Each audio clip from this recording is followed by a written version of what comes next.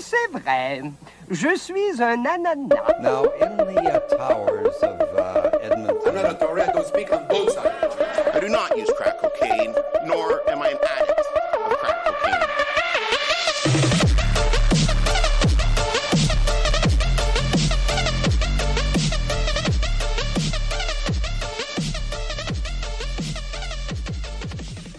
Hey everybody, welcome back to Fact, French, and Fabulous. I'm Jessica. And I'm still Janelle. And today we're doing a very special episode, by which I mean I don't have to read for it, Janelle. What? I mean, I don't know if this is like something our readers have not noticed, but we switch who does all the reading. This has been our format since day one. Not only do we switch week to week which one of us narrates the topic, the other person actually doesn't do any research whatsoever.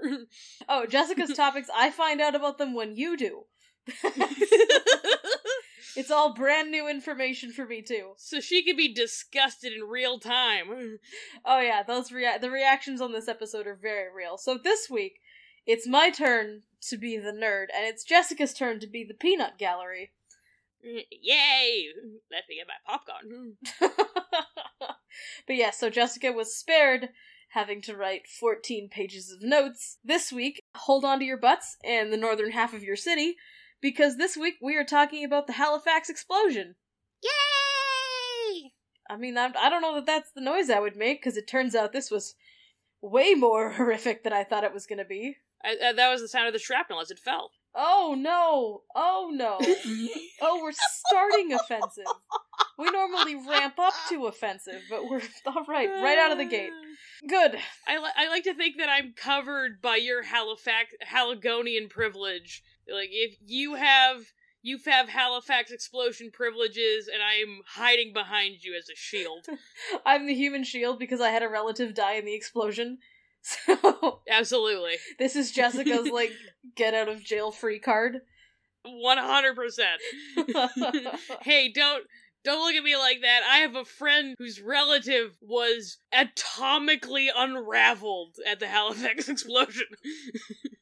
If you want to ever make the Halifax explosion jokes in one of your live stand-up sets, you have to like bring me to the show so that I can physically stand in front of you. I need you sitting on stage, and you need to be dual-wielding lobsters with just a donair shoved in your mouth. I think that's racist, but I don't know. Don't know enough to be certain. It would be offensive if it weren't so true. Amazing. Strong start. But yeah, the Halifax Harbor explosion of 1917 is significant for a couple of reasons. For starters, it's not only one of the greatest disasters in Canadian history, it's one of the greatest disasters in world history. So that's fun. Which is amazing. There's been a lot of disasters. As humans, we've blown a lot of shit up. At the time, it was actually the largest man-made explosion in human history, a title that it held until the dropping of the atomic bomb. Yeah, wow. That is fun. Oh, were we also bombed by the Americans? The Americans were more involved in the explosion than we were. The explosives that blew up the city actually came from the United States. So... Oh, good. They blew us up via the French, which is an interesting way to go about it. We're gonna get into it. The question of who was at fault for the explosion is actually much more complicated than I realized, so it's gonna have to be kind of a draw your own conclusions thing, because there are several schools of thought about whose fault this was. But to this day, the Halifax explosion remains the largest accidental man-made explosion in human history. I don't think anyone's rushing to top it. No! And they shouldn't. They really shouldn't. It's not a record you want to beat. The Halifax explosion is also a fun topic, because I happen to be recording this from the blast radius of the Halifax explosion. History. It is. My apartment building is distinctly post-war, because whatever was on this street before 1917 became rubble. Nothing in my neighborhood survived the blast. I live in what is called the Total Annihilation Zone on maps. That sounds like a band my boyfriend would join. Total Annihilation Zone? That's a great name for a band. Total Annihilation Zone is an excellent name for a band, but it's also where I live. But it has to be a very specific kind of band. You can't name a folk group that. No. That's a band where people wear corpse paint and are mad at their dads. Like, this is... I mean, I'm not saying you can't have a healthy relationship with your father, but it helps. It helps if you don't. But yeah, everything that I can see out my window right now used to be a field of debris and death, which is interesting. I'm gonna have weird dreams tonight because this whole neighborhood is definitely haunted. Like, super mega haunted. Ghosts just packed ass to elbow. I live between the worst port of the explosion and the graveyard where all the explosion and Titanic victims are buried. So there's a lot of ghosts. But despite the significance of the Halifax explosion, it's kind of largely forgotten by most people. Like, Jessica and I are Canadians. I've never learned about it in school beyond, like, it happened. It was kind of given to me as, like, a history fun fact. It was never something that we learned about in depth. It was kind of like a, oh, here's the thing that happened. Alright, time for 4 months of Louis Riel. Like, it was never... Time for homoerotic portage adventures. Yeah, it really... We spent 1.5 years on Russia and, like, 2 years on France. We really never dove into the Halifax explosion. Even as a person who is from this region, I never learned... I didn't grow up in Halifax, I grew up in Western Canada, which is where I met Jessica, and, you know... It's where she discovered me, under a rock. Did I discover you, or was I ensnared by you? I'm still thinking about the terminology. Pulled onto the rocks by my sonner's voice. My parents grew up in this area in... Do I want to say how old my parents are? My parents were in high school in the 60s and 70s in this part of the world, and even they really didn't learn very much about it. My mom knows, like, the bare minimum. I took her to the Halifax explosion graveyard, and I've taken her to the memorial, and she's like, yeah, I really couldn't even tell you how long ago this happened. It's virtually unknown outside of Canada, and even within Canada, exposure is pretty minimal. So that's why you're gonna learn about it in a, 3-hour offensive podcast special. But we've actually been planning this episode for a very long time. A lot of research goes into a topic like this, and so we didn't intend for this to be a topical episode. We absolutely did not. We did not, in fact, time this for the accidental detonation of tons and tons of agricultural fertilizer in Beirut. Like, we've had this on the schedule as a topic for months, and it just so happens that it's now relevant. As most of you are probably aware, there was a horrific explosion in Beirut, Lebanon, that has claimed now, I think, 190 lives. It caused untold damage to the city of Beirut, and it's going to have unbelievable impact on Lebanon. It's not good. It's not good. One of the interesting things that's come out of the Lebanon explosion is that I've actually seen a lot of comparisons being made between Beirut and the Halifax explosion. There aren't that many major explosions. So we have to go back pretty far. Yeah, I mean, these are both man-made accidental explosions in urban centers that were caused by improper storage of explosives. So they are very similar. So I think a lot of people over the last couple of weeks since Beirut happened have learned about the Halifax explosion for the first time as a comparison to Beirut. Like I said, the Halifax explosion is a historical event that doesn't get a lot of traction. You don't meet a lot of history buffs who are super into the Halifax explosion. Despite the fact that it's fucking gross. There's a lot. This half of the episodes I don't think needs a content warning. This is going to be a lot of, like, naval history and boat stuff, but the second half of the episode, which is about the impact of it, has, like, every possible content warning. You can't fire iron shrapnel into an urban center at 23 times the speed of sound and not have some devastating medical consequences.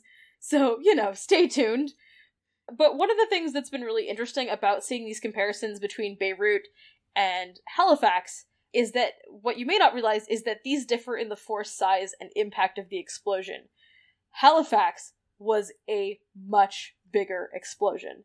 It's hard to estimate the exact size, and I've seen a lot of estimates and a lot of people who don't seem to understand how you estimate the impact of an explosion. It's not, the force of an explosion is not always an exact proportion to how much fuel set it off. But most of the estimates I've seen seem to agree that the force of the Beirut explosion was about 1.2 kilotons. So the Beirut explosion has killed now 190 people, it's injured at least 4,000, and it's left many people homeless. The Halifax explosion was a 2.9 kiloton explosion. It killed 1,600 people on impact, it killed 300 more in the following days, injured more than 9,000, and it leveled half a city in an instant. And this is not me, to be very clear, this is not me dunking on Beirut for not having a worse explosion. This is not a catastrophe pissing contest. This is me giving some perspective on the size of the Halifax explosion. Because we don't have any documentation of the Halifax explosion on film. There's no videos of it. There's a handful of grainy still images of the dust cloud that was kicked up by the explosion, and there's pictures of the aftermath, but the Halifax explosion took place in 1917. Nobody had a film camera rolling when the actual explosion took place. Nobody had time to go to the cupboard, fetch the old daguerreotype, and to set it up in the front yard. They were basically just instantaneously melted, so, you know. And the film was so expensive in 1917, nobody was just rolling their camera all the time just because. You know, today you can film gigabytes upon gigabytes of high-definition footage for free. Like, it's no big deal, but back in the day, like, nobody just had their camera filming when this explosion went off. So we don't have any, like, documentation. Like I said, there's like one or two grainy photos of the dust cloud, but they're taken from very far away, and there's nothing really in these photos. There's trees, but there's not a lot of points of comparison, so it's very difficult to understand from looking at the photos how big the explosion was, especially if you aren't familiar with the Halifax area. Like, me telling you what streets were destroyed is not going to do anything if you don't live here. Everybody at this point has seen videos of the Beirut explosions. That's a 1.2 kiloton explosion. Keep in mind, when we're talking about this, we were talking about an explosion that was more than twice its size. So, you know, it's unfathomably enormous. So yeah, so that's the cheerful addressing of the fact that this accidentally became a topical episode when it was really supposed to be a, like, hey, here's the thing that happened more than 100 years ago and hasn't really come up since. This could be fun and outside of the news. Yeah, nope, never mind. Apparently not. Honestly, we do our best to be as irrelevant as possible. Generally, yes. Generally, we don't take on modern cases. I don't know if you've noticed. You get away with a lot more when you do historical topics, because we've got a fucked up sense of humor, and we laugh at corpses. We prefer those corpses not only to be cold, we prefer their parents to also be cold. A lot of the cases we cover, nobody is left alive who really has, like, a stake in them. And also, when we cover true crime and stuff, all the documents have been released, typically, because everybody involved in these cases is dead, and their children are dead, and their grandchildren are old. There's definitely, like, survivors of Halifax explosion victims. Like I said, I myself have an ancestor who died in the Halifax explosion, but we're so far removed at this point that it was less of a sore spot until 3 weeks ago, and now apocalyptic explosions are in the news again. So, on Fat, French, and Fabulous, we take the controversial stance that large-scale explosions in urban centers, bad. We shall get in the papers, Janelle. Mass death, bad. That's our stance.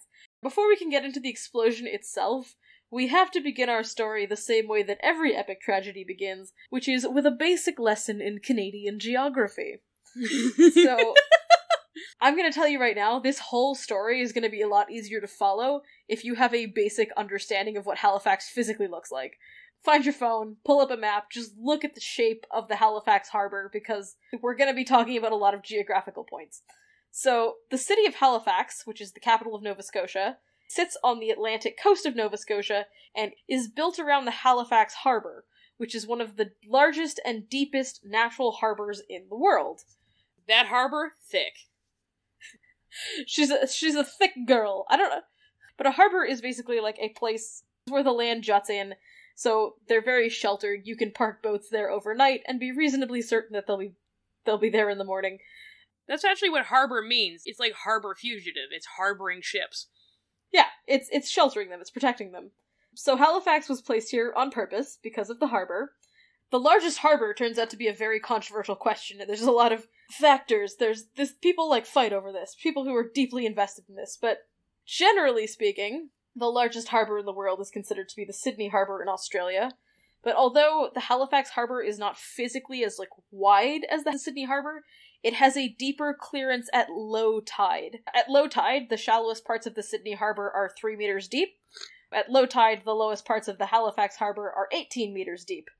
For our American audience, that's 59 feet. So at the shallowest port of our harbor, at low tide, which is the shallowest part of the day, it's still 60 feet deep. This is a very deep harbor.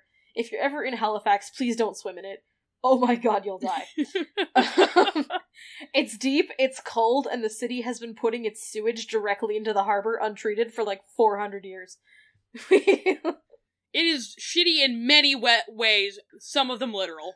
We stopped a couple years ago, but we did it for a long time. I wouldn't go in there. The deepest part of the Halifax Harbor, called the Bedford Basin, is up to 71 meters deep, which is 232 feet.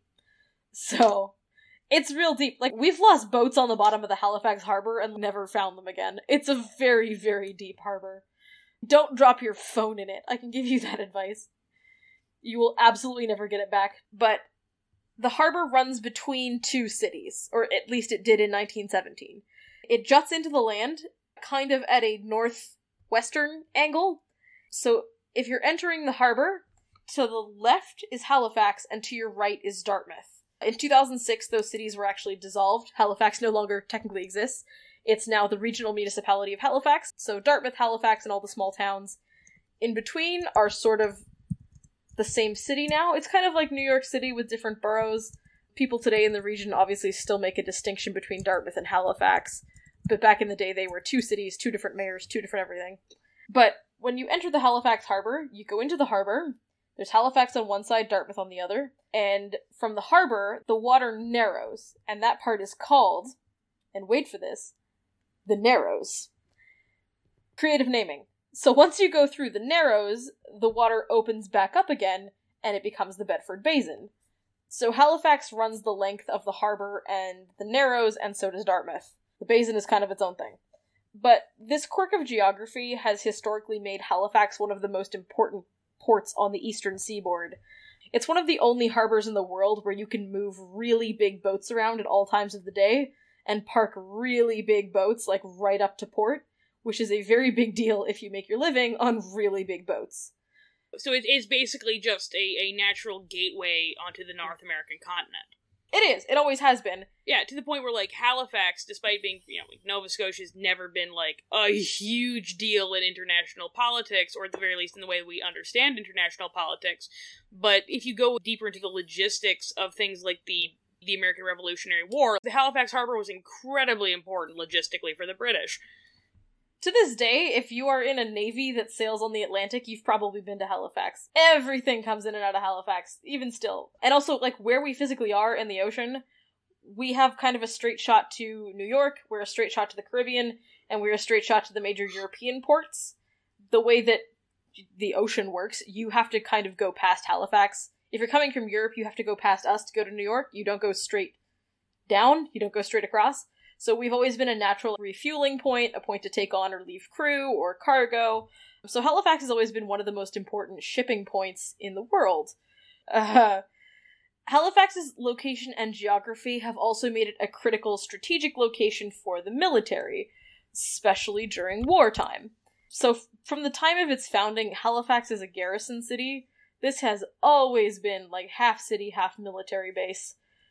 It still kind of is. A lot of Canadian Armed Forces and Canadian Naval stuff is here. My grandparents met here while serving in the Canadian Navy. Fun fact. So romantic. Rum sodomy and the lash. Fun. Fun stuff. But yes. I'm just saying your grandparents were kinky. You know what? Sure. Probably. They're weird as hell. My grandfather got dementia in his old age. He passed away last year from complications of dementia. We went to go see him in the last couple weeks of his life. And when people have dementia, you just kind of ask them stuff to see what they'll say, because they've got no idea who you are. They don't know what's going on. But you just ask them stuff. You're just a friendly stranger. You can ask somebody with dementia the same question 4 times in a row and get very different answers. So my mom was kind of fucking with her dad. And she was just asking the same shit over and over again to see what he would say.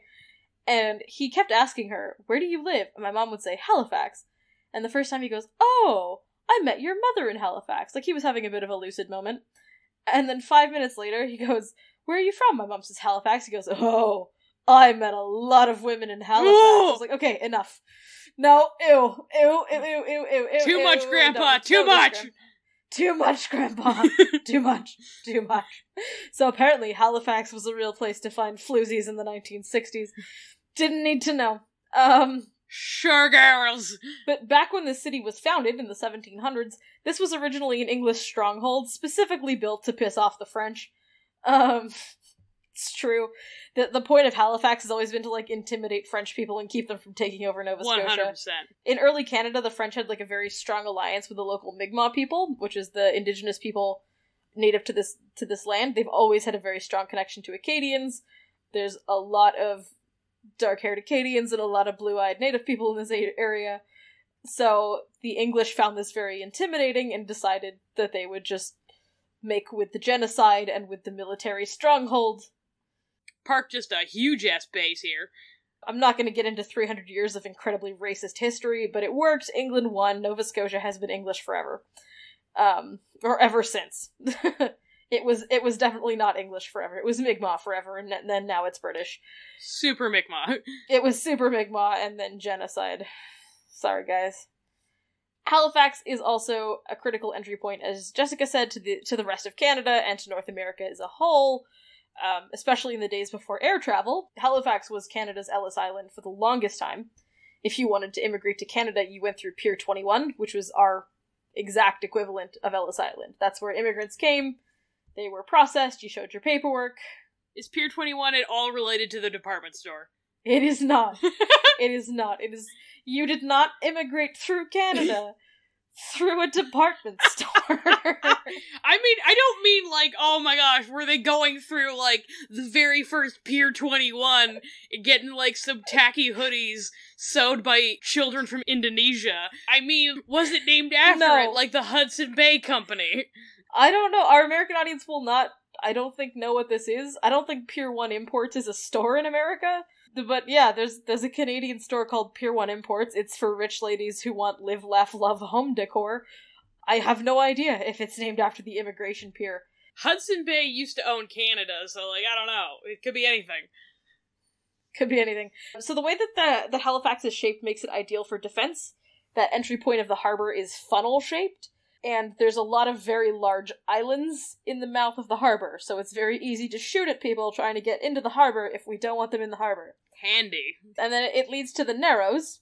The Narrows is 1,600 meters long, 1.6 kilometers, and it is 440 meters wide, so it's really not that big. Is that why it's called the Narrows? Could be. And like I said, it's 18 meters deep at the shallowest point. So you can have two large ships in the Narrows passing by each other. They just have to be careful about it. And then once you come through the Narrows, you're in the enormous Bedford Basin. So during times of war, this is a great place to keep Allied boats from all over the world. Provided that you don't, and this may be a spoiler, smash explosive boats into each other. You know. Hypothetically. As an idea. Hypothetically. Don't do that. But in the years leading up to World War I, Halifax was struggling. The city went through a major economic downturn in 1890, as local factories were struggling to compete with new competition in central Canada. Ontario got big and we lost. Canada also didn't have its own navy at the end of the 19th century. Britain had always used Halifax as a naval garrison, and Canadians who wanted to serve in the navy served in the Royal Navy, which is the British Navy. We didn't have our own for the longest time. There's no need. Daddy Britain provided. We didn't even have separate citizenship until the end of World War II. Yeah, we were meshed with... This is what happens when you don't have a temper tantrum and throw all your tea in the harbor, is that you get... Big Daddy Britain gives you boats until 1905. But in 1905, Britain made the decision to pull out of Halifax. There was kind of nothing happening, there was no reason for them to stay. So for 5 years, Canada just had no navy, and the Canadian government did establish the Royal Canadian Navy in 1910, which was founded and established in Halifax. fuck Vancouver, I guess, you're on your own. We weren't quite as concerned about the Japanese just yet. To this day, though, the majority of Canada's navy is here in Halifax. It's concentrated in the Atlantic. Most of the really big boats are here. It is worth noting, though, that when the Royal Canadian Navy was founded in 1910, we couldn't actually afford to buy any boats. So, the Navy didn't have any seaworthy ships at the time. So, we were a navy in name only. We were missing some essential components. But, like, that's not even a rarity in Canadian naval history. One of the big jokes when I was a kid in the 90s was about how the West Edmonton Mall had a bigger working submarine corps than the Canadian Navy for a while. I think that was, like a joke, but also true. Yeah, no, that was completely true. Like, it was definitely a punchline, but it was not itself a joke. There was like a recurring joke on This Hour is 22 Minutes, which is like the Canadian SNL. Oh no, like, here come the Canadians armed with plastic knives and forks. Canada has never had a well-funded military. But yeah, so we had a navy, didn't have boats, we were working on that. All the sources say we specifically didn't have any seaworthy warships, so I assume we just got, like, some hand-me-downs from Britain that were sort of leaky. I don't know. Couldn't do much with it, though. We're basically wearing our much older brother's half moth-eating socks. Pretty much. The Canadian government also tried to improve Halifax's overall economy. They poured a lot of money into harbour and waterfront development in the hopes of kind of revitalizing the city, bringing it back. It wasn't until the outbreak of World War I, though, that Halifax really came into its own. It was the declaration of war that put Halifax on the map and kind of transformed it into the city that it is today, as like a city that people recognize and don't just blank on. Honestly, if Americans remember more than 3 of our cities, I'm proud of them on principle. Every time I told Americans in New York that I was from Canada, they would say, "Oh, Toronto or Vancouver," as if those were the options that you have to choose from. You gotta pick! See, every time I cross it, there's always at least one person. When I tell them I'm from Vancouver, Canada, they always say, "I didn't know Canada had a Vancouver," and you're like, "You're in Seattle!" You're right across the border. I love it. I love it. I just love the look on even Canadians' faces, though, where it's like, I've lived all over Canada. I'm like, "Oh, where have you lived?" I'm like, "Oh, Moncton, Winnipeg, Edmonton." They're like, "Wow, you've lived in all of bad Canada." Like, you haven't lived in any part of good Canada. I'm like, "Yeah, alright." You unerringly pick the parts of Canada that everyone else makes fun of. Like a bullseye onto people's least favorite cities. I did. I'm just making a grand tour of unglamorous Canada. See, and then you move to New York City, like the jewel of the Americas, and then you're always just like, "Oh yeah, New York's so much better than Canadian cities," and I'm just like, the ones you've lived in. I'm sure, yeah, all the other ones. But especially those. Moncton is the glittering gem of New Brunswick. It is the sweaty armpit of the Maritimes. Halifax is like the first Canadian city I've lived in where you're like, "I live in Halifax," and people are like, "That's a nice city. I like it there." That's such a low bar. It's pretty. It has history. There's some old buildings there. I like it. You're like, "Oh, cool. Moving up in the world." Much better than, "Oof, sorry for your loss." I'm just proud to live in a place where people don't suck in air from between their teeth. Yep, that's what we aim for. But yeah, so the fact that Halifax is now a city that people are like, "It's nice, I like it there." We kind of owe it to World War I a little bit. Since, like I said, the Royal Canadian Navy didn't actually have boats, and boats are considered somewhat important for a navy during a war, the British Royal Navy returned to Halifax and re-established itself there in 1915. The jobs came back, which was important.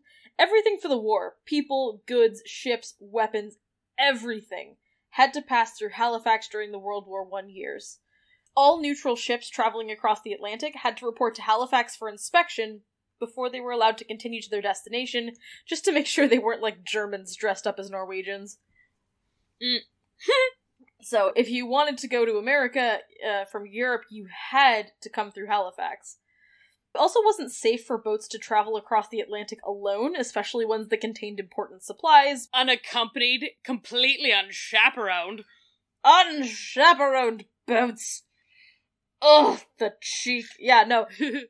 Getting up to any sort of hanky-panky in the middle of the Atlantic. It's dangerous to go alone. Take this! Yeah, so a convoy system was set up to cross the Atlantic. If you were carrying strategic things, you couldn't go out of doors by yourself like a hussy. You had to travel in convoys. Going out in that shirt? Well, a steamliner? Look how low she's sitting on the water. Slut. I am gonna slut-shame several boats throughout this script. I'm not even kidding. That's part of the script. We'll see.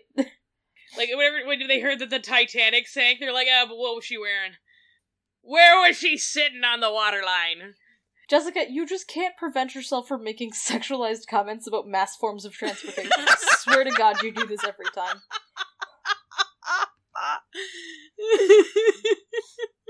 I just like an efficient form of locomotion, Janelle.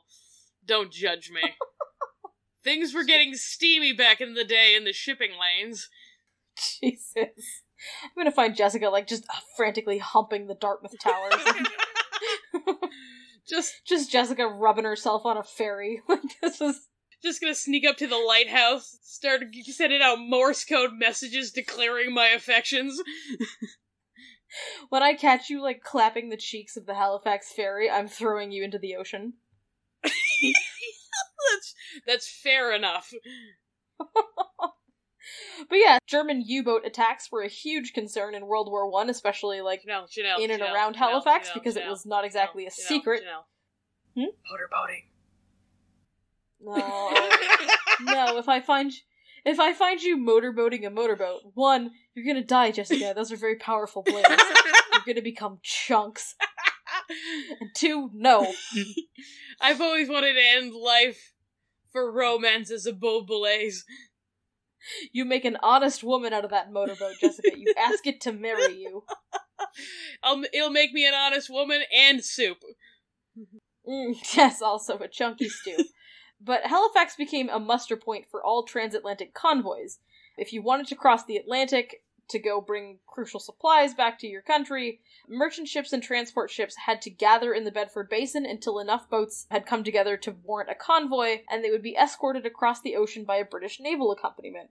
So everybody was going through Halifax. If you were a soldier being shipped overseas for deployment, you had to report to Halifax to meet your ship that would bring you to the war. And the wounded returning to North America from the front lines on hospital ships were generally taken straight to Halifax and were often treated in the city itself at a new military hospital that was constructed for that purpose. Since, like I said, everybody was freaking out about German U-boats, which was actually not really paranoia, German U-boats really did attack boats near the entrance to the harbor. They actually attacked and sank a Haligonian ship right in the harbor entrance. Apparently fishermen used to collect floating mines planted by German U-boats and turn them in for $25 each. I mean, that's a lot of money in 1917 money, but, like, not enough to risk putting a fucking mine on your boat. Holy shit. I mean, it's a little bit more of a high-risk version of collecting cans off the side of the highway. Yeah, you've got fucking nards of titanium, you're picking up U-boat mines and just chucking them in the back, like, for the reward. Holy shit. But they used to plant submerged mines in and around the harbor. They used to have minesweeping boats go and try to find them. It wasn't exactly a secret that everything came in and out of Halifax, so the harbor really was a target. And there was great concern that the U-boats would sneak into the Bedford Basin and attack all of the ships that were moored there, because they're basically sitting ducks. So to protect the ships in the basin from U-boat attacks, anti-submarine nets were strung across the basin entrance. These are basically huge nets made from thick steel cables that had, like, floaties on one side, so that they would cover the entrances of the basin and prevent sneaky U-boats from getting in. And they took these submarine nets extremely seriously. They went up at a certain time, and once they were up, they were up. Nobody was coming in or out. You had to wait until morning. The city was such a likely target for attacks because of its importance to the Navy that Halifax actually had a full blackout system for all of World War I. All lights had to be covered between 1 hour after sunset and until an hour before dawn. And they were not fucking around with this. This policy went into effect in 1916 till the end of the war, and the penalty for violations was $5,000 in fucking 1916 money. Ooh. Or up to 5 years in prison. You did not fuck with blackout. No reading with a flashlight under the covers, or you're going to the Bay House. I mean, you can, but you gotta have your window covers on, or we may all die in a German air raid. You know. Just a very high-stakes, citywide game of hide-and-seek. It really was. But the newfound importance of Halifax as a port city in World War I brought jobs, money, and growth to the city. So by 1917, the population of Halifax was somewhere around 60 to 65,000 people. It's never really possible to nail down a population in a port town. It's always kind of a range. But that was pretty respectable for 1917 Canada. Halifax today is about 300,000 people. So we're not actually that large of a city. But in 1917, Halifax was booming, figuratively, and soon. Literally. I apologize for nothing. I'm proud of you, Janelle. When you have an ancestor who died in the explosion, you can make these jokes. Nobody else. I will hide behind the mist of my forebears. Literally missed. My ancestor was never found. No piece of him was ever recovered. Poor dude was probably vaporized. If you didn't turn up, like if they never found you, you died on impact. Like you died immediately. Just assumed aerosolized. Yikes. Since the Halifax Narrows were, narrow, there were very strict rules in place for ships traveling through them. So boats had to travel at a speed of no greater than 5 knots when in the Narrows. This is 9.2 kilometers an hour or 5.7 miles per hour. So this is a brisk jog. This is quite slow. No one wants to play a rousing game of bumper steamliners. Ships were also required to hug the right side of the strait as close as they could. In seafaring terms, they had to hang to starboard. We're going to use the terms port and starboard a lot. For those of you who don't live in a place that has boats, port side refers to the left side of the ship if you're facing the bow. Starboard refers to the right side of the ship if you're facing the bow. Always. The reason that port and starboard are used on a boat instead of left and right is because left and right is relative. Port and starboard never changes. When you need to bark orders at people who work on ships or you're gonna hit something, you don't have time to be like, wait, is it my left or your left? Which way are you facing? It gives everybody a consistent point. And it allows you to distinguish between personal right versus, like, the shipwright. But not the shipwright, because that's the guy who built it. That was a good pun. I like that. I'm on my toes. But starboard is not your right-hand side, it is the right-hand side of the ship.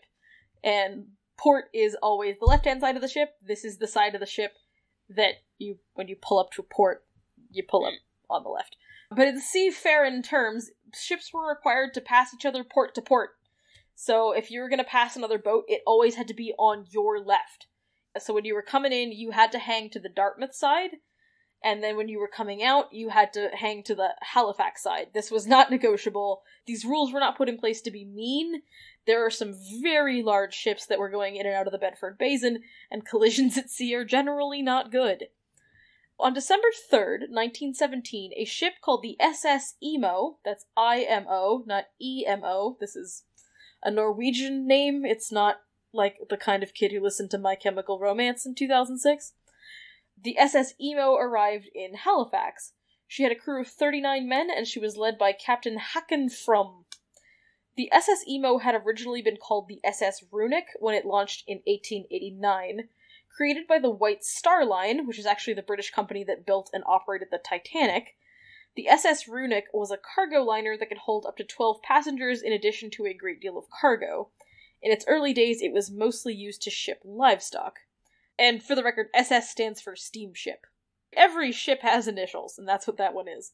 In 1912, she was sold to a Norwegian company called the Southern Pacific Whaling Company to serve as a whaling supply ship, and her home port at the time of the explosion was the city that is now known as Oslo, Norway.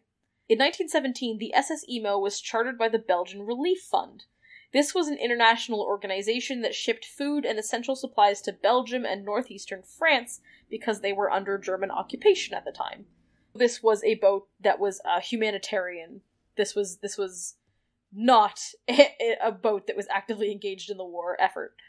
It was very much against the rules of engagement, and also kind of a huge dick move, to sink a relief vessel. So the SS Emo had the words Belgian Relief painted on its side in huge letters to prevent attacks. It's a dick move! It's like shooting a medic. I'm just here to bring food to the French.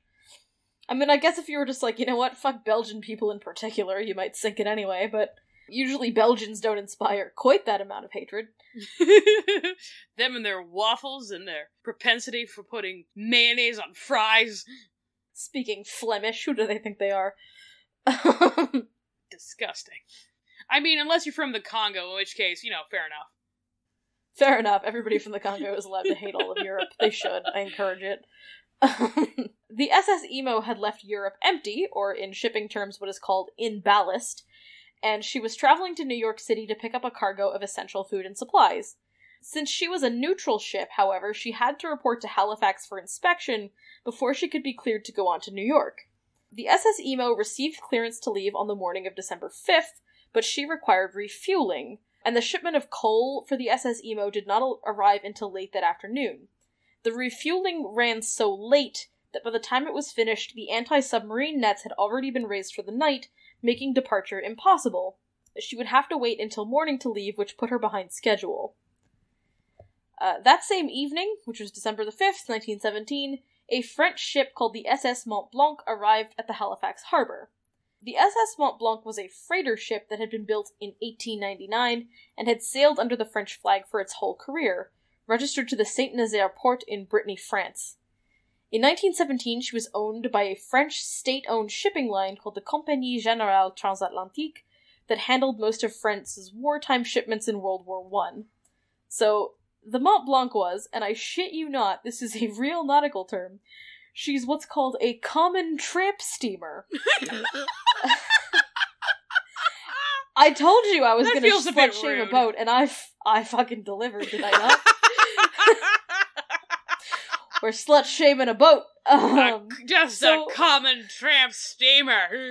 I shit you not, a tramp steamer or a tramp freighter is a real fucking term. This means that she did not have a dedicated schedule or port of call. She just took, you could just rent her for anything. And I'm aware of how terrible this sounds. The Mont Blanc would just do any kind of random cargo run that was available. There was no steady work, she had no regular route. She'd just let anything inside her. I did not invent this term. Just some kind of loose, scheduled floozy. She's a floozy ship. You can fill her with whatever you want. As long as you pay her. I did not invent this term, I swear to God, it's not my fault. Just long nautical history of slut-shaming boats. That's a boat that has no set run, no set port of call. They do whatever. They just travel the world. That has to be a shared etymology. It has to be. I think sailors are just kind of shitty to women, or at least they were in the 19th century. There's a lot of misogyny in the naval world, right down to the fact that boats are always female. Hoo boy. If you try to refer to a boat by gender-neutral terms in Nova Scotia, you're gonna get some looks. How dare you misgender my boat? Boats are female, I don't make the rules. English does not have grammatical gender right up until we're talking about boats and cars. It literally doesn't matter if the boat is a battleship. It doesn't matter if the boat has a masculine name. Nope. The USS John McCain is a girl. It's incorrect to refer to a ship as anything but she. This is, and I actually know why this is. This is probably because in Romance languages, the word for ship is always feminine. Fun fact! We took no other advice from the French, but this one, yep. Just someone looked at a big old steamliner and was like, that's definitely a lady. Big bottom, difficult to get out of the port. There's, like, the people have, like, spilled a lot of ink, like, writing about the fact that, like, boats are always female in English vernacular. It's incorrect to refer to a boat as anything other than female. Like, you don't call a boat it, you call it she. People have, like, waxed poetic about this. They're like, well, the hold of a boat represents the womb. No, it's not that deep. In French, boats are female. Like, it's... They just are. So are chairs, so are tables. This is just a piece of grammar borrowed from French, Italian, and Portuguese. It's not that deep, fam. Sometimes it's not that complicated. But yeah, so if a boat doesn't have a common schedule, we call it a tramp boat. I don't know. Boats are sexist. I don't know what to tell you. Sailors say some shit. The Mont Blanc was also significantly smaller than the SS Emo. The Mont Blanc was 44 feet wide and 320 feet long. The Emo was 45 feet wide and 430 feet long. So they're about the same width, but the Emo is long and skinny. So at the time of the explosion, and I mean, this is gonna make a lot of sense, the SS Mont Blanc had been chartered to pick up a very large shipment of military explosives in New York City and deliver them to France. The ship had to stop over in Halifax to join up with a convoy in order to make the Atlantic crossing. So when I say that the Mont Blanc was carrying a lot of explosives, I mean that it was carrying a fucking epic shitload of explosives. It was carrying 2,300 tons of picric acid, which is an explosive substance that is more powerful but less stable than TNT. Excellent. That's what I like to see in my explosives. More power, less stability. I like my explosives the way I like my men. Unpredictable. I'm joking. My boyfriend spent 12 hours Marie Kondoing his closet today. I'm over that. He's a sweet, gentle man, as befitted your coming maturity. Young Janelle dated men who broke into construction sites at night. So, you know, we've come a long way. I mean, at this point, I should start picking up the slack and start dating some unscrupulous gentlemen who don't believe in carrying a transit pass and simply hop fare. You've got to do it. You've got to do it for both of us. Be strong. Picric acid is not really used very often today. It's safe and stable when it's a liquid, but it becomes extremely explosive when it's dry. It crystallizes. It was commonly used for bombs in World War I, but it has since fallen out of favor because, you know, it's incredibly unstable and powerful. If you want, like, a fun YouTube rabbit hole, you should definitely look up picric acid, because there's this consistent theme where, like, high schools would buy it for kids to play with in, like, the 80s, and then they forgot it in the backs of closets. Ooh. So every couple of years, like, a high school science teacher finds a thing of dry picric acid in the back of a closet, and then the bomb squad has to explode it, because there's no way to defuse it. You just kind of have to blow it up in the soccer field. So you can find very entertaining videos of people blowing chunks out of the fucking football pitch behind a school to get rid of, like, old picric acid that's been sitting around for 15 years. This is the same generation that got to play with the insides of thermometers. Right, they just got to play with picric acid. Like I said, perfectly safe when wet. Definitely not safe when dry. There's also, like, a lot of very fun YouTube videos that are, like, news reports, and they are apologies for earlier explosions. They're like, yes, you may have noticed, the high school blew up. That was picric acid. So, some very fun local news reporting on the properties of picric acid, but it's probably not something you got to play with in high school if you're, like, 30 or younger. It's, you know. Or if you're older than 30 and have all your fingers. So, in addition to 2,300 tons of picric acid, the ship was also carrying 200 tons of TNT, 35 tons of high-octane benzol, which is a fuel, and 10 tons of gun cotton, which is a fun, fluffy substance that is also a blasting explosive once commonly used in underwater warheads. Very fun. Gun cotton is also a substitute for gunpowder. Look it up. It looks like cotton. It's fun. It's fluffy. It'll blow your fucking fingers right off. But other than that, it's great. I can't imagine we have a lot of listeners who are, like, very experienced with munitions shipping and storage, but the numbers I just listed are insane. Like, oh, they're fucking crazy. Big time insane. Nobody would ever put anything even approaching this quantity of explosives on one ship because of this disaster. Like, this disaster changed international shipping rules. It changed international laws about explosive storage. You cannot put 2,300 tons of picric acid. You can't put enough explosive payload to level a city on one ship. That's a no. That's a no from all of us. It's not allowed. It's bad. Like I said, they were quite literally carrying enough explosives to wipe out a small city. And they did. And the explosives they were carrying were far more volatile than what we would consider acceptable today. Especially to carry in that quantity. A lot of these things will explode if jostled, which makes a ship not an ideal choice. No, not the most stable environment, actually. No, they're very sensitive to, like, temperature, humidity, and motion, so boat, let's do it. Oh, no. They're just like me on a ship, too. I'm also sensitive to... temperature, humidity, and jostling. Yeah. I've known to have the odd eruption myself. Jessica's just like a sweaty stick of human dynamite. Ready to explode. It's one of those things where, like, I genuinely do have very severe motion sickness. Like, I get nauseous on planes, trains, automobiles, uneven pavement, flickering lights. Like, that, anything will make me puke. But specifically being inside a ship is not good. One time I was on a ferry on a rough day, and, like, it was packed. It was packed. Everyone was packed close together. But I still had a ring around me for 10 feet. Just because of the color of my skin. Just a little green. Just an unhealthy pallor.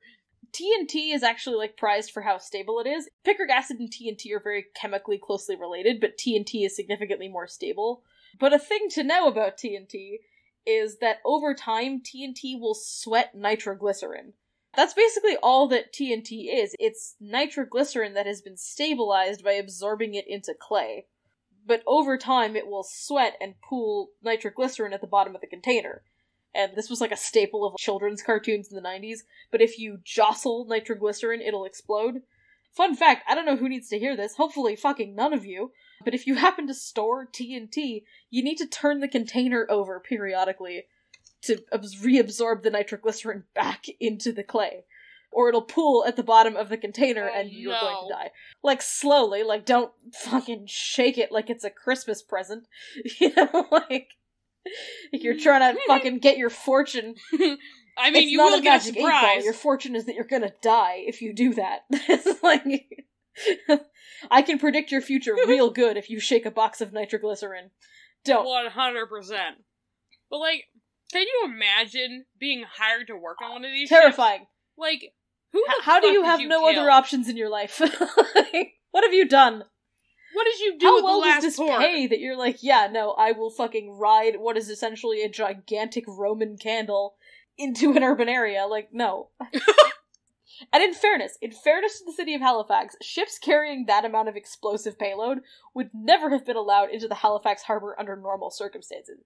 You could not just rock up to Halifax astride a giant bomb under normal circumstances, but during World War I, it was way more dangerous to park that outside the harbor and potentially get it blown up by U-boats, so exceptions were made to allow boats with high explosive payloads into the Halifax harbor.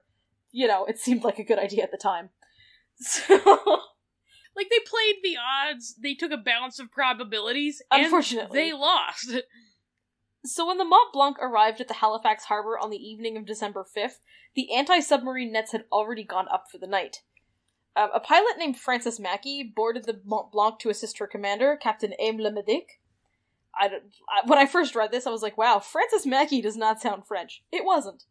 But Mackey requested that the Mont Blanc be given special protections because of its payload. It requested that they have a guard ship to watch it overnight and to accompany it into the basin in the morning, that it remain under military escort the entire time it was in Halifax. It seems like kind of a reasonable request, but the response was like, nah, let's just live dangerously. They denied the request for extra protections, no special protections or privileges were given, the ship just kind of had to wait by itself till the nets were lowered again. Yeah, like I said, living dangerously. It's basically just an enormous city-leveling cherry bomb floating in your harbor, and you're like, yeah, alright, we'll take our chances. We don't want to inconvenience a single military boat. Unthinkable. If we die, we die, and that's 100% what happened. So at around 7:30 a.m. the next morning, on December 6th, 1917, the submarine nets were lowered and both the SS Emo and the SS Mont Blanc headed into the Narrows. And right from the beginning, this whole thing was a perfect storm. As I've already mentioned, the SS Emo was a long, skinny vessel, which makes it more difficult to steer a boat under the best of circumstances. It's kind of like having a car with a really long hood. It's the same principle. It's hard to tell where you're going. It's difficult to steer it because the rudder is in the back. The SS Emo was also traveling, like I said, in ballast. It was empty. There was no cargo, which meant that the boat was sitting higher on the water than it was actually designed to. Cargo ships are not really designed to be empty. For the boat to run correctly, you have to have cargo in there, so you fill it with something called ballast. This is often just, you fill it with something worthless, basically, which you dispose of when you get to your destination. I've seen a couple different reports, but apparently the SS Emo either did not have ballast, or it didn't have enough of it. So the boat was sitting too high on the water, which meant that the propeller and the rudder were partially out of the water. These things are not actually helpful for steering unless they are submerged. They are not designed to work above water. You have to fully submerge them to get full control of the boat. So the boat sitting too high on the water made it even more difficult to control. To complicate things further, the Emo was designed so that the propeller sat on the right side of the ship, on the starboard side. This gave the ship a transverse thrust. When you wanted to move forward, the ship would always veer to the left, and when the engines were in reverse, the ship would always veer to the right. I have no idea why this was designed this way. I don't know if there's an advantage to it. I am not a shipwright. I don't design boats for a living. I have no idea. But this was, like, in the design of the ship. Also not an expert, and there must be some reason, but I was always just of the opinion you put them in the middle. Typically you do. I don't know why this one was different, but it was on the right and it had a transverse thrust, which you had to account for if you're trying to navigate the ship in tight quarters. This ship was basically like trying to steer a hot air balloon with a sponge. The ship is incredibly difficult to control, which is not what you want when you're in a strait that's only 440 meters wide. So the Emo was cleared to leave the Bedford Basin and enter the Narrows at 7:30 a.m. once the nets had been lowered. And the Emo entered the Narrows at well above the 5-knot speed limit. They were trying to make up for the time that they've lost by having to spend an extra night in Halifax, so they were very much speeding. Which, I mean, in their defense, is anything over a light jog. I mean, yeah, I've never actually seen a report of how fast they were going. I don't know. Ships don't exactly have a black box. Just blazing by at 15 miles per hour. People who survived and were kind of... I mean, the part of the crew of the Emo did survive the explosion, but they were speeding. That's all that I can tell you. After entering the Narrows, the Emo encountered the SS Clara, which was a slutty American tramp steamer, which was traveling the wrong way up the strait. Like I said, when you were going from the harbor into the basin, you were supposed to stay on the starboard side and hug the Dartmouth coastline. So, when the SS Emo was leaving the basin, it was supposed to hug the Halifax side. But the SS Clara, that skanky tramp, was going the wrong way. She was traveling on the Halifax side. The SS Emo veered over to the Dartmouth side, and the ships agreed to pass starboard to starboard, the opposite way of what they were supposed to do. So basically, they were in the wrong lane. There's basically 2 lanes in the strait. They are now in the wrong lane. So, this is a significantly more embarrassing version of every time your grandma tries to go get groceries. Basically, and this is also why I say we can partially blame the Americans for what happened, because it was an American boat that initially put the SS Emo on the wrong side of the strait. Just some stupid American slut. Americans. Bah! But after successfully passing the SS Clara without incident, the SS Emo then encountered a small tugboat called the Stella Maris, which was towing 2 small barges, traveling up the center of the Narrows, which it also was not. What the fuck? Nobody's fucking going the correct way. I don't know why this is so hard. But when the Stella Maris saw the Emo approaching way too fast on the Dartmouth side, they veered to the Halifax side. So I think the plan when they were traveling central was they were going to, like, duck into the correct lane when another boat was there. because they're towing two boats, they're quite wide. Instead, since the Emo was, like, barreling down the Dartmouth lane, they steered over to the Halifax side, and in response, in order to stay clear of the tugboat, the Emo went even closer to Dartmouth, so they're now basically hugging the Dartmouth coast, and they are 100% going the wrong way. At the same time the Emo was barreling up the wrong side of the Narrows, the Mont Blanc had entered the Narrows on the correct side, and was heading for the Bedford Basin. The SS Mont Blanc was a much slower ship than the Emo, and it was traveling up the Dartmouth coastline when it saw the SS Emo bearing down on it from the wrong direction, 3/4 of a mile away.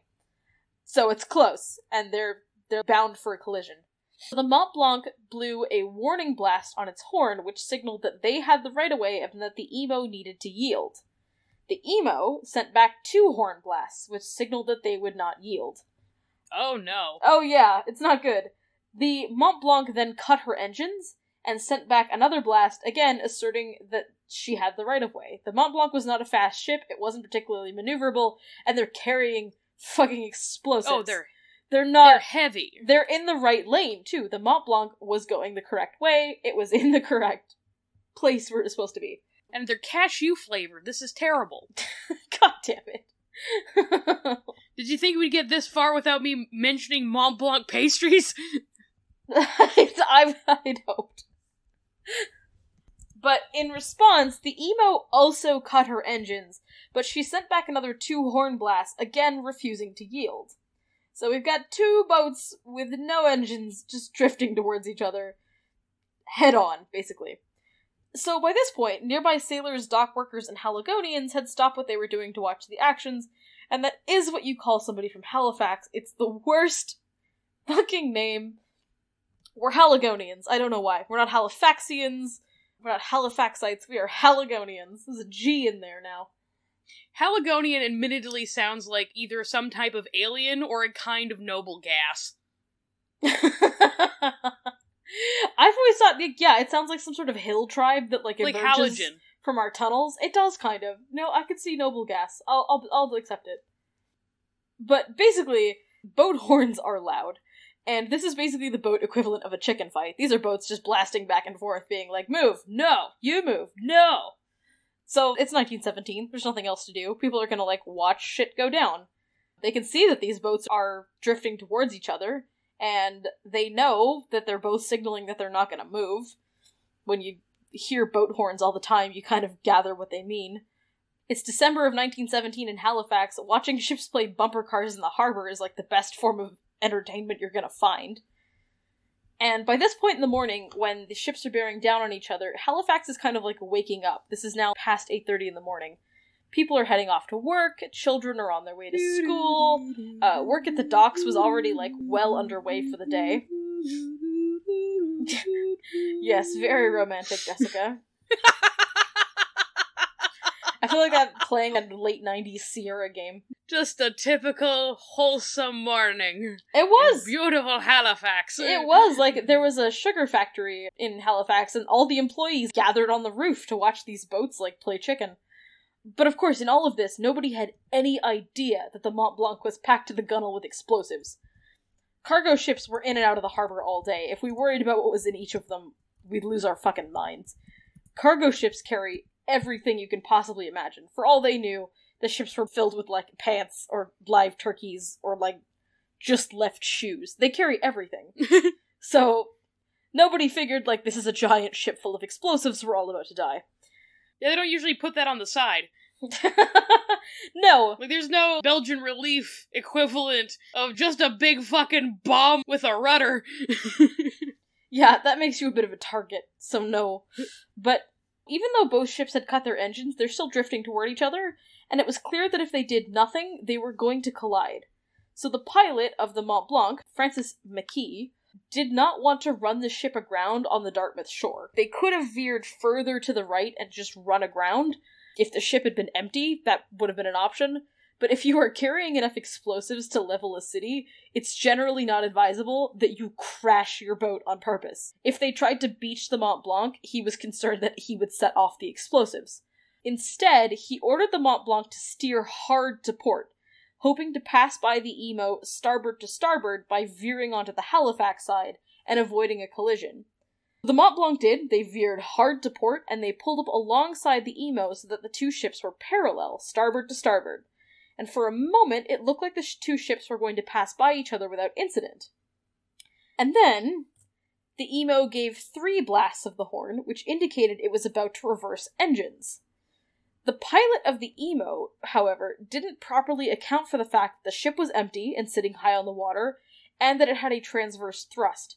So when they reversed their propeller, instead of going straight backwards, the Emo swung hard to starboard, crashing into the Mont Blanc at a brisk 1.5 miles an hour. That's seriously all it takes to cause the greatest maritime disaster in human history. They were going approximately 1.5 miles an hour.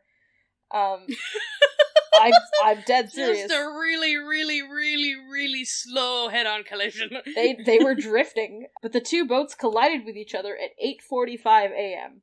And the actual collision did not cause catastrophic damage to the Mont Blanc. It did not explode on impact. Instead, what happened was the Mont Blanc had barrels of benzol, which is a very high-octane fuel used for explosives, strapped to the deck. They were up on the deck. I have no idea how any of these men felt safe at any point. They have explosives literally everywhere. I would be sweating constantly. My god. I would be slick. I would be more liquid than man. Benzol is very similar to like a high-octane gasoline. It's not benzene, the names are similar, but it's close. So it's a high-octane fuel. When the two ships collided, the force of the collision caused some of the barrels to break free and burst on the deck. So they spilled benzol across the deck and down into the hold. The Emo then pulled backwards to disengage from the Mont Blanc, and as it did so, the scraping created sparks inside the Mont Blanc that ignited the benzol fumes and started a fire in the hull. But the flames apparently started at the waterline and leapt up the sides of the ship, and the fire pretty much reached a point of being uncontrollable immediately. Like, from the moment this fire started, they had no chance of getting this under control. The instant the captain realized the ship was on fire, he gave the order to abandon ship immediately. Which was, sensible. Actually, all but one crew member of the Mont Blanc survived the explosion. They bailed out. Smart! They're just like, well... No fixing that! They know what they're carrying. They know that it shouldn't be on fire. Yeah, oh... No, they see one spark, because that's the thing. If I saw one spark that entire time, it might just be the glint of the sun off the water. I am jumping. If I see one fucking person lighting a cigarette on this goddamn boat, I'm gonna throw you in the ocean. I wonder if they were allowed to smoke on the ship. I imagine they did. It was 1917. Oh, 100% all the time. I'm sure people leaned on the barrels of benzol, just chain smoking. They probably sat on them on their break. Awesome. Somebody's just ashing their fucking cigarette on top of a barrel of explosives. Wonderful. At this point, the ship's on fire. It was quite a fire. This is more than just a regular wooden boat fire. And people in Halifax and Dartmouth basically stopped whatever they were doing just to watch it. The fire was throwing up small explosions like fireworks as it burned. This is very similar to what we saw in the Beirut explosion. There was little pops and small explosions going off as it hit new sources of fuel and as it burned. And people were just mesmerized by the sight of this boat fire. It was... Oh no. Yeah. So everybody's gathering on to the docks to watch the fire. People are stopping what they're doing to watch it. The crew of the Mont Blanc piled into their lifeboats and began to frantically row for the Dartmouth shore because that's where they were closest. As they rowed, they tried to shout warnings to passers-by that the ship was a munitions ship and that it was going to explode. But the sounds... Oh no. The booms of the small explosions coming from the ship completely drowned them out. So nobody could hear them screaming warnings at people from Dartmouth. The other problem, too, is that the crew bailed out to Dartmouth, but without anybody steering it, the Mont Blanc drifted across the Narrows to the Halifax side, where it came to rest against Pier 6 at the end of Richmond Street in the north end of the city. So they're not even in the right place to warn people. The people in Dartmouth don't need to worry the same way. No, they had some damage from the explosion. I think they had 100 casualties. Like 100 people died in the explosion itself. But Halifax had 1,600 deaths on impact. When the Mont Blanc came to rest against Pier 6, there was concern that it was going to set the pier on fire. So the Stella Maris, which was the tugboat that had been traveling up the middle of the Narrows, parked the boats it had been towing, and it was the first to respond to the fire. It attempted to use its hose to put out the fire, but they realized very quickly that one dinky little tugboat hose was just not going to cut it. The flames were like 500. Seriously, like David versus Goliath Firefighter Edition. Yeah, the flames were 500 feet high at the worst point of the fire, according to eyewitness testimony. I bet that felt hot. And yeah, like firefighters couldn't even get close to it because of how hot it was. Oh, you'd start to cook 500 feet away. Well, and their biggest priority was just, we need to not set the pier on fire. Oh shit. That's all they were really concerned about. The boat can burn itself out on the ocean, whatever. But they realized that they weren't going to get this fire under control with a tugboat hose. So, 2 other ships, a whaler called the HMS Highflyer and a steam pinnace called the HMCS Niobe, which is a Canadian ship. A steam penis? No. Steam penis. Anybody can have a steam penis. A steam pinnace is just a Canadian steam penis. That's what I said. The Canadian steam penis. Wow. I'm so glad I put a mature warning on this podcast. I mean, we probably need an immature warning if we're to be entirely honest with ourselves. No, a pinnace is a light merchant boat, often propelled by sails. But this was what the Canadians had. So a boat that has the initial... Just a whole bunch of tramps and penises out here. Steam penises. The best kind. And steam tramps. No more of this wood-burning penis. Absolutely not. Sail-powered penis? I think no. For all my penis needs, I trust steam. No, some steamy penises. Just a note on boat initials. Any ship that starts with HMS is a British vessel. That's Her Majesty's ship. Majesty's ship. Her Majesty's, or in 1917, His Majesty's. Queen Elizabeth is somehow not quite that old. Yeah, this is still her granddad. And an HMCS is a Canadian vessel. That is Her Majesty's Canadian ship, because it's still the Queen's. Still belongs to her. She has all the boats. She has so many boats. Nobody can have any boats. Except the Queen. You can't play with them all, Liz. The bath isn't big enough.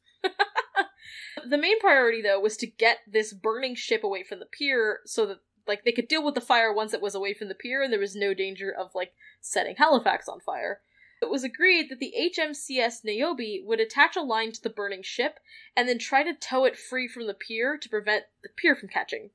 The hawser, which is a thick cable or rope that is used for towing ships, that was on board the HMCS Niobe was not thick enough to tow a ship the size of the Mont Blanc, so the Stella Maris attempted to assist by providing their own hawser.